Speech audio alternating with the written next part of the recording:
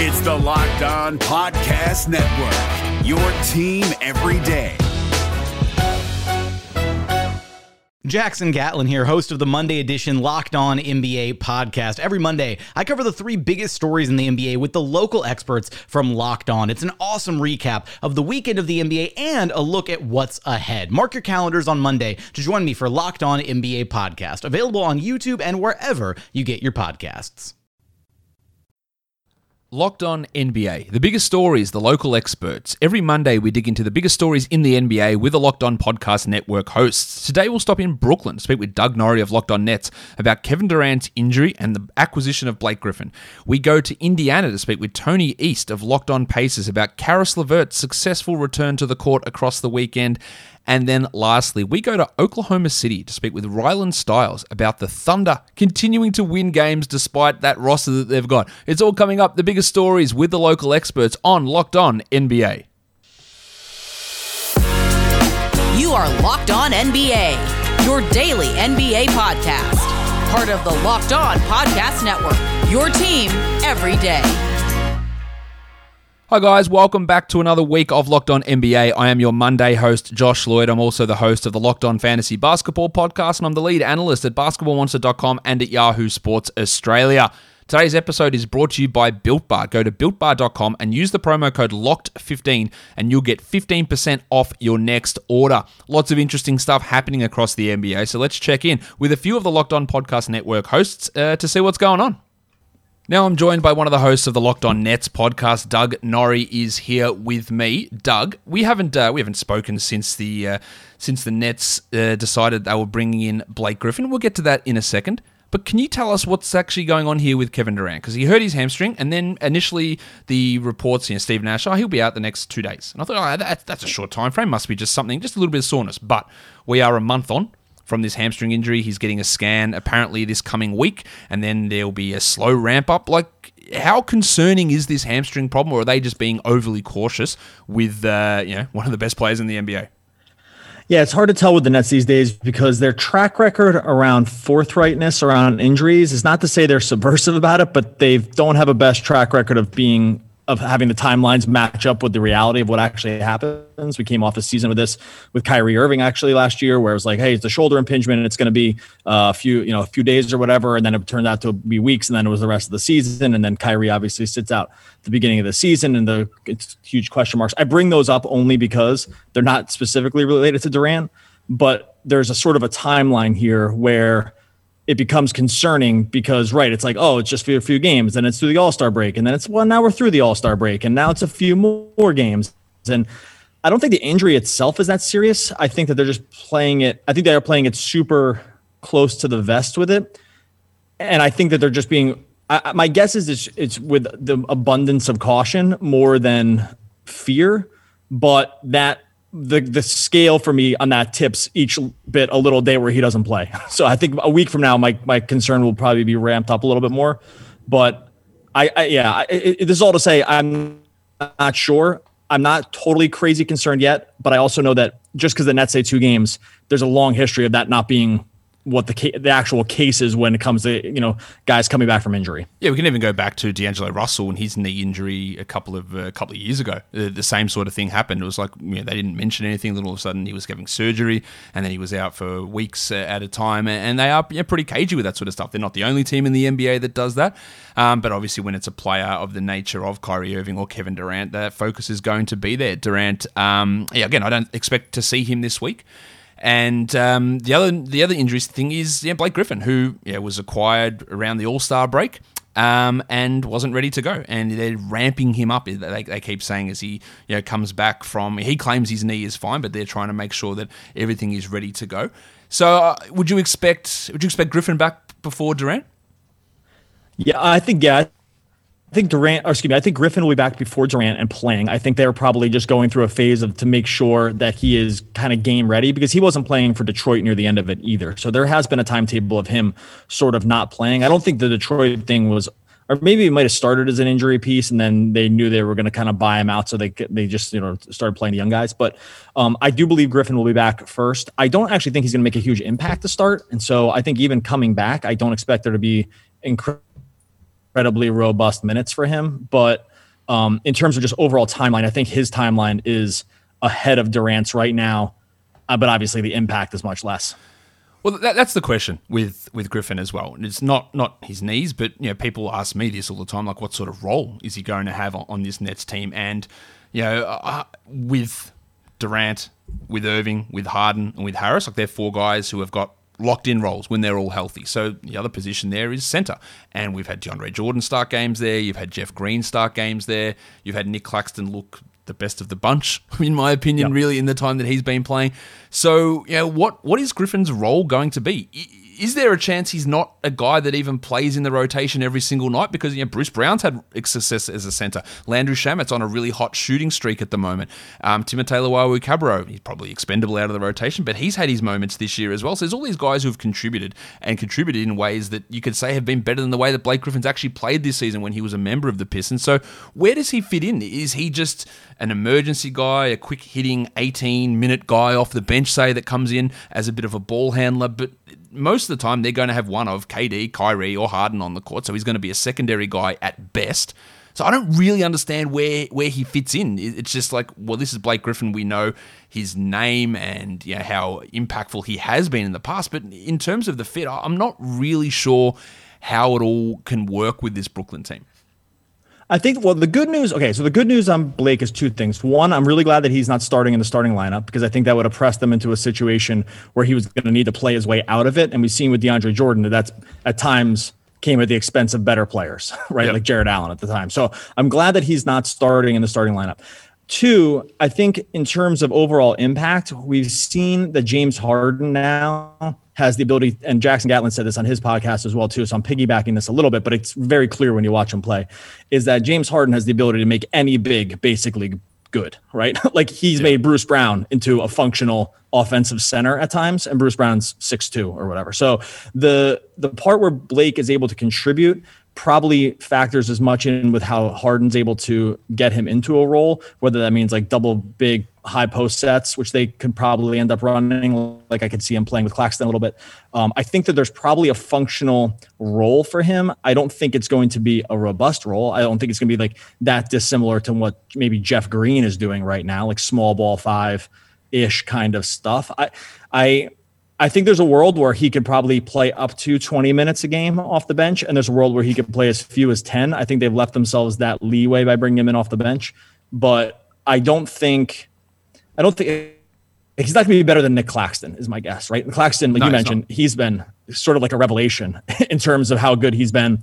He's been okay on offense. He's been amazing on defense. And so I don't think you definitely wouldn't want Blake's role to come at the expense of a guy like Claxton. That's my biggest concern really at this point. It's like, are his minutes going to come in favor of Claxton? That would be probably a pretty big net negative. But can he functionally play in a high pick and roll offense with James Harden? James Harden can play that role with anybody. So I think from that standpoint, it's hard to be super low on Blake. I don't think I'm incredibly high on him because I probably trend more toward the he's cooked camp than maybe some other people do.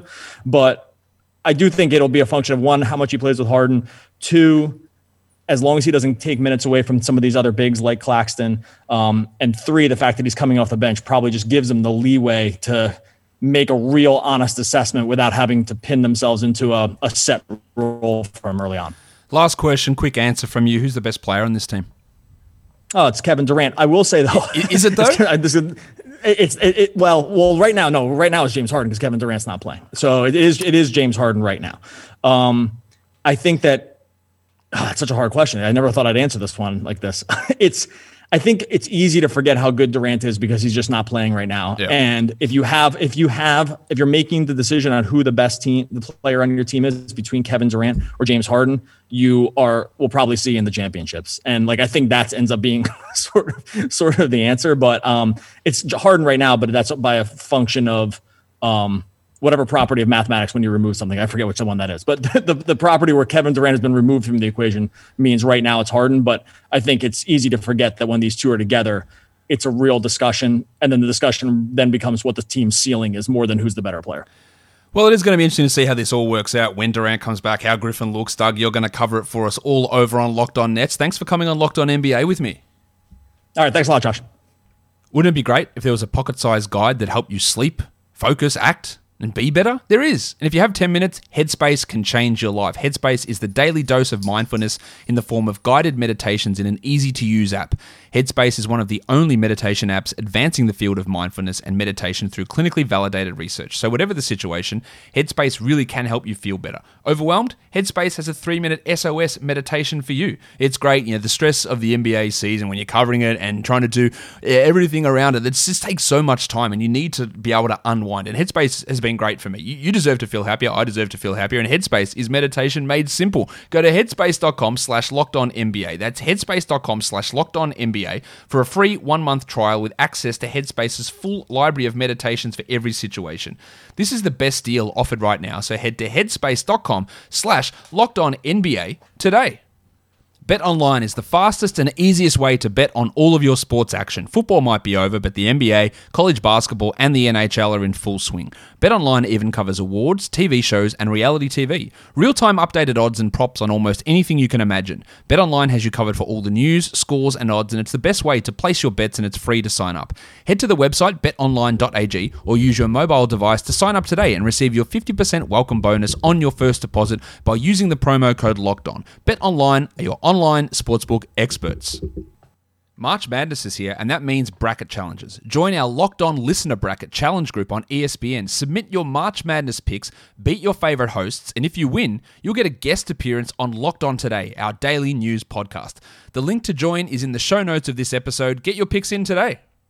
Now let's talk Indiana Pacers with one of the hosts of the Locked On Pacers podcast. Tony East is here. Tony, people may or may not have seen this, but Caris LeVert is back. He played his first game for the Pacers over the weekend after recovering from the surgery on his kidney to remove the cancerous mass.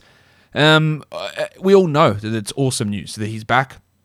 He's playing. It's great that his health is 100% and he's back playing basketball as quick as he is. But how did he actually look on the court? Yeah, you expect some rust from a guy who has 7 weeks off, and there was definitely some of that for LeVert. A little shaky handle, 4 turnovers, but it's hard to get picky when it's his first game in 6.5 weeks, even more than that, honestly, since there was some time before the mass was discovered.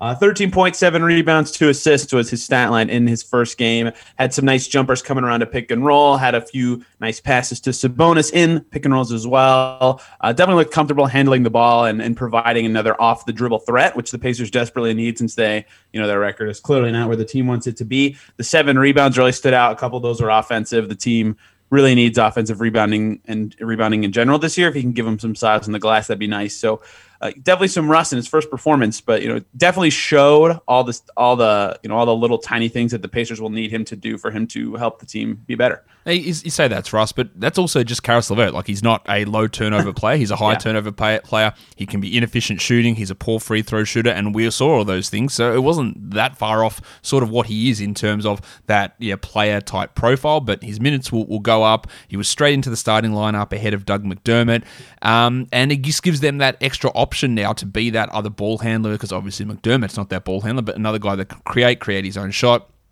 can shoot, can play some defense. And I think it is, he does have to get used to playing with Sabonis and playing with Turner and playing with Brogdon and playing with all those guys and how that all fits in and getting his rust and his conditioning back. But I don't think anyone could have been disappointed with the output that we saw from LeVert, not only just having him out there at all, but the way he fitted in that big win for the Pacers across the weekend. It was huge. I imagine that his playing time is going to increase over the coming days or coming weeks, Tony? Yeah, Nate Bjorkgren before that game he said that LeVert didn't have a minutes restriction in that game, but that doesn't mean that they're, not easing him in or anything like that. He did pull him out pretty quick in the quarters, about 6 minutes in, which, given the way Bjorkgren handles minutes, is pretty early for him, subbing anyone out of the game. So I'm imagining his minutes will definitely go up as the season goes on, and especially because Jeremy Lamb was out in this game, so their rotation was a little bit different than it would have been anyway when they're fully healthy. So I'm imagining when Lamb's back and things are a little more stable, maybe Aaron Holiday or Edmund Sumner's not playing at all, then we'll see closer to Caris's full minutes, and he's got to get back in game shape right in general. So I think he'll definitely climb up in the minutes for sure. But getting 28, I think 27 minutes in his debut is nice, and Bjorkgren's not going to be shy about playing guys minutes if he thinks they should play. So we'll see how much that number climbs up to. Yeah, Bjorkgren's been playing guys some pretty large minutes, 37, 36 for Brogdon Brogdon and Sabonis plenty of times this season. So if LeVert can get up to that, obviously that would be really interesting to see how he fits in with this squad. But the other bloke who's out of this team, Tony, TJ Warren. It's been a long time. He's had a stress fracture in his foot after dealing with plantar fasciitis issues earlier in the season in that foot.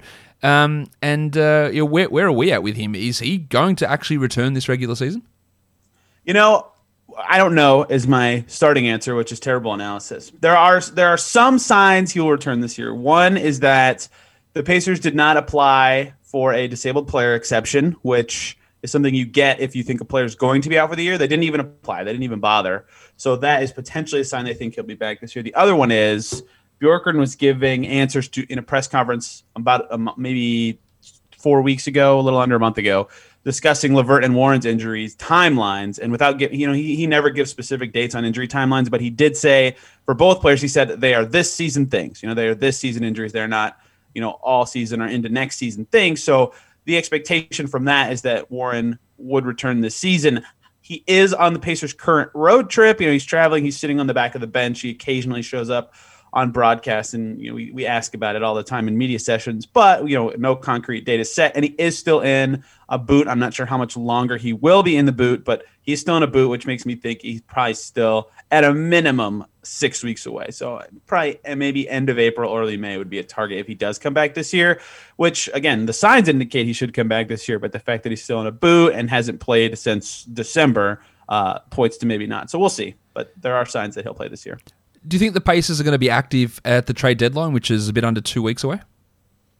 If they had the record they thought they would have, maybe they would go for, there were reports from the Indianapolis Star that they were interested in Garrett Temple. I think that kind of level of trade is something they might be interested in. Get a guy who would only require second round value. They have 3 second rounders in the upcoming draft. The record's not where they want it to be. It might make some sense to do a minor move like that, but their record isn't good enough to make a big move and trade for, give up a first round pick for someone awesome when at best you're looking at the 6th seed. And they don't, maybe they have 2 expiring guys, McConnell and McDermott, who maybe they would consider selling off, considering that they're underwhelming. But I think they want to see, LeVert plus a fully healthy roster, and I doubt they'll sell anyone super important. So I am imagining they will mostly stand pat unless they do something very minor.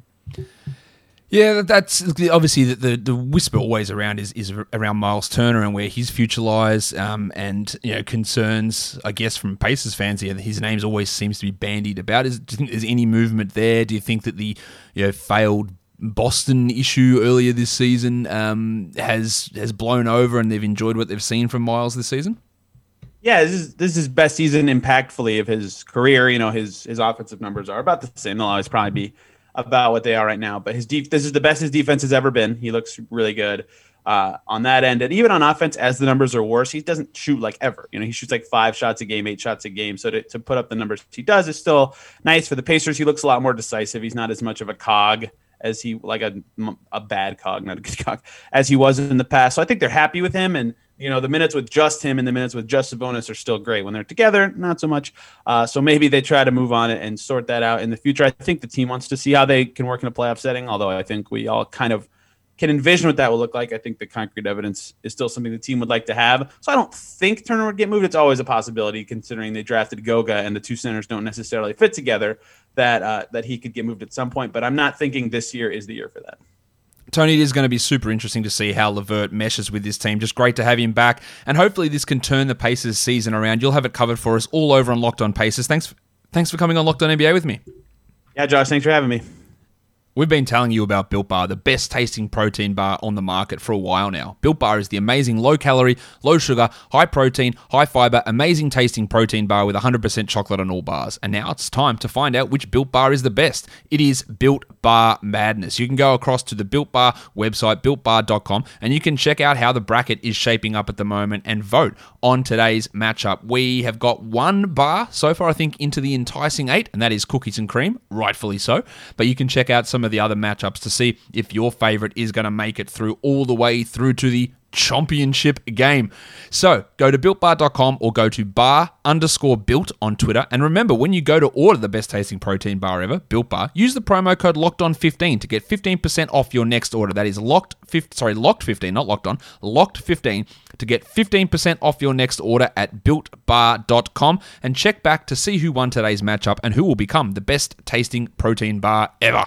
Hey guys, it's Walker Mail, host of the Locked On Hornets podcast, and being around sports media and a fan of the Hornets for a lifetime has taught me that sometimes it's exploring the sliding doors moments and what-if scenarios in sports that can be the best part of the fan experience. What if the Seahawks let Marshawn run on the 1-yard line with the Super Bowl on the line? Or could a coin flip actually have landed Magic in Chicago, Michael in L.A., and made Charles Barkley the first black president? Enter Wondery's newest sports show, Alternate Routes, a weekly leap into the sports multiverse with former SportsCenter anchors Trey Wingo and Kevin Frazier. Each week on the podcast, Trey and Kevin will pry open the sliding doors of a different what-if moment from the world of sports. In these alternate sports realities, dynasties will fall, legacies will change forever, new GOATs will emerge. Follow Alternate Routes on the Wondery app or wherever you get your podcast. You can listen to Alternate Routes early and ad-free right now by joining Wondery Plus. Now we talk to the host of the Locked On Thunder podcast. Rylan Stiles is here. Rylan, his name isn't mentioned much. There will be plenty of people who don't even know who the guy is, but he is the coach of the Oklahoma City Thunder, Mark Daigneault.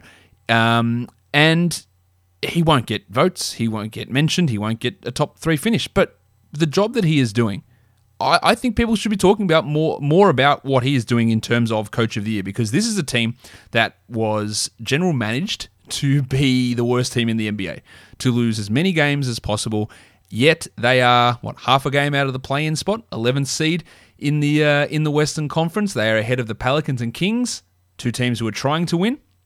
Although, sorry, they're 2 games behind the Grizzlies and 17 and 22, and it's a remarkable effort. Even like the lineup that we saw on Sunday, with just everyone basically sitting out, and pull off another win against the Grizzlies. He has been remarkable. Yeah, he's been fantastic, and I've gone as far to say, and I'll still go as far to say, that he's the best coach in Thunder history. And look, that's not saying too much. The Thunder's only had 4 coaches, and one's PJ Carlesimo, but what he's been able to do has been nothing short of amazing. I mean, even in this game specifically from Sunday, you don't have George Hill, you don't have Darius Baisley, Lou Dort, Teo Maledon. Those are humongous pieces of this team. You're supposed to be in a losing season, and he takes SGA with Ty Jerome, Moses Brown, Alexei Pokusevski, and Justin Jackson as his starting 5, and he has them playing as hard as they would if it's Game 7 of the NBA Finals. And that seems kind of elementary to praise how hard they play, but look around the NBA. A lot of teams will sandbag a few games here and there. The Thunder always give 110% every single game, and it catches a lot of teams off guard because a lot of teams look at them as a team that they should roll over, so they don't take their A game into this matchup, and eventually they're going to have to, because what Mark has done with that starting 5 and Kenny Hustle and Isaiah Roby off the bench, and then in this game randomly Darius Miller gets 20 minutes as most of the season, what he's been able to accomplish and the systems he's running has been something that Thunder fans have wanted for 10 years in Oklahoma City, and they finally got it now on a team that's supposed to lose. It's amazing what the Thunder have found in this season. Yeah, look, it's been fantastic promoting. Look, they took a while to hire their coach, promoting from within. But you're right, some of these names that are out there, playing minutes, like Ty Jerome starting, and second round pick Teo Maledon, and Alexei Pokusevski going bananas again today. And for a guy that looked lost when he began the year, going down into the G League, so it's not just Daigneault, it's the development coaches as well, but him using Pokusevski in this sort of role, it's been remarkable. Now, do you think that because they are playing at this level, that Sam Presti is just going to be like, hey, I'm sorry, like we can't just keep doing this? Like, is he going to be annoyed at this fact? Because we're getting to a stage where there's just not that many guys that they can actually trade away, and one of the guys they could trade away, George Hill, isn't even playing. So it's not like they're going to be saying, well, you guys are playing too well. We need to get rid of Isaiah Roby, or we need to trade Pokusevski, or we need to trade off Moses Brown because they're playing too well. So how does the franchise balance the way that they're playing and the great coaching and the great development and the fantastic form of these guys with the, I guess, desire to get themselves a high draft pick? Because they're not working at the moment in that direction, and it's good and bad in some ways. Yeah, I think that you're already seeing that. I mean, trading Hamidou Diallo for Svi Mikhailuk, both guys who are in contract years, and one of them's been really good in Diallo, and Svi has not been good. And Svi only really has one tool. Now, it's a great tool in shooting. And I think that his numbers will get even better in Oklahoma City with the system Mark runs and the ball movement Oklahoma City has. I think his shooting numbers will go better than what they have been so far this year. But Diallo does a lot more than Svi, and he's a lot better player than Svi. And to trade him like that out of the blue makes this team worse for no real gain outside of that 2027 second round pick down the line. I think that you're seeing the peripheral moves. I think that you can see Muscala get traded, and already until today, Muscala had not played in the second half because they were trying to sit Muscala in a pseudo tank move because Muscala's been off the charts this year for Oklahoma City offensively. And until today, whenever they had 9 available players, he did not play. I think that you'll see those kind of moves. Again, George Hill, you mentioned it, is not even playing right now. And whenever he was playing, it wasn't like he was the single reason or the sole reason why the team won. So the only other move I think could happen, because I still am a believer that you cannot trade Al Horford. His contract's too big in season. That's kind of an off-season ordeal. The only thing in season that would perk your ears up in terms of this team is actively trying to tank is if they trade Kendrick Williams, because Williams can really help contenders. He does all the little things correct. He is a really fascinating bench player and can really be good as a rotational piece. If they trade him with the contract he's on before March 25th, it's clear what the message is from Sam Presti. Yeah, that is true. Like, he's just a great 8th, 9th man bench guy who defends and passes well and does all the little things that are important to a team and to winning. Now, I guess last thing here with the Thunder, we've talked about Pokusevski again, but I want to keep talking about him because he's fascinating. What do you think? Because at the start he was played into that backup power forward role and he struggled. He didn't get to the free throw line. He couldn't shoot at all. And now he started 2 or 3 games here in a row. One at small forward, 2 at power forward, or actually might have been at small forward again today, and put up 2 really big games. Where do you think the Thunder view him in terms of prospect hierarchy? Will we see him as a regular starter for the rest of the season? How does he compare to, say, a Darius Baisley, who's out at the moment? What can Thunder fans look forward to, or even NBA fans that want to see something completely ridiculous and fun? Like, what are we going to see from Pokusevski? Will he be back to a bench role, or will they just say, no, look, you're playing 30 minutes. Let's go. Let's see what happens. I think it's interesting to see what happens when Baisley comes back, because with Baisley back and Dort back and Maldon back, there's not really a spot for him to start outside of the games whenever Al Horford sits on the second half back-to-back. And I think that just in this specific year, with the way that he's played to this point and his up-and-down play, he came on a bit before this injury to start the second half. I think that you could see Baisley hang on to that starter role, but minutes increase for Poku, because I don't know how much confidence will be lost from Baisley if he loses that starting job. Whereas with Pokusevski, we've already seen his confidence cannot be rattled. You can go 0 for 8. He wouldn't care. The next night, he's going to shoot 20 shots. This guy has a special mindset in that way.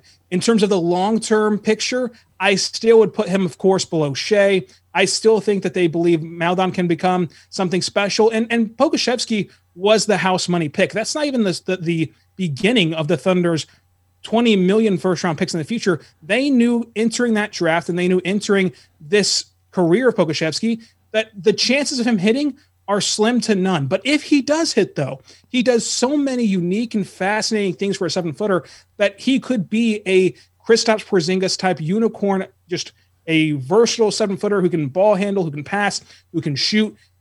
They knew that if it does hit, it's going to pan out greatly, but there's a good chance it won't hit. So watching the ups and downs right now, the Thunder fans and NBA fans get to be in this great position where you can't even really evaluate this guy or put a ceiling on him or a floor on him for another 2 or 3 years. He's coming over from basically playing in the YMCA. So I don't think that you can really do anything but appreciate games like this where he scores 23 points. He's the youngest player in Thunder history to score 20 points. A bit of a misleading stat there because they do not count the Seattle aspect where Kevin Durant did it his second game in the NBA.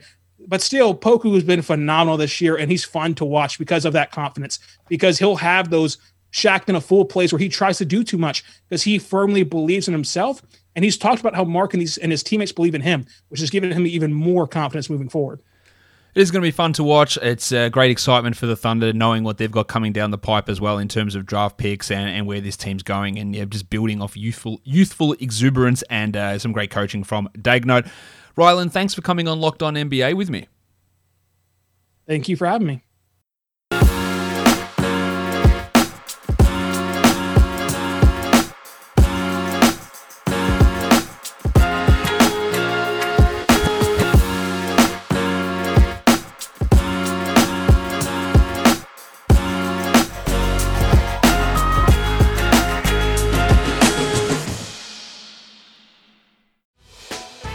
Hey, Prime members, you can listen to this Locked On podcast ad-free on Amazon Music.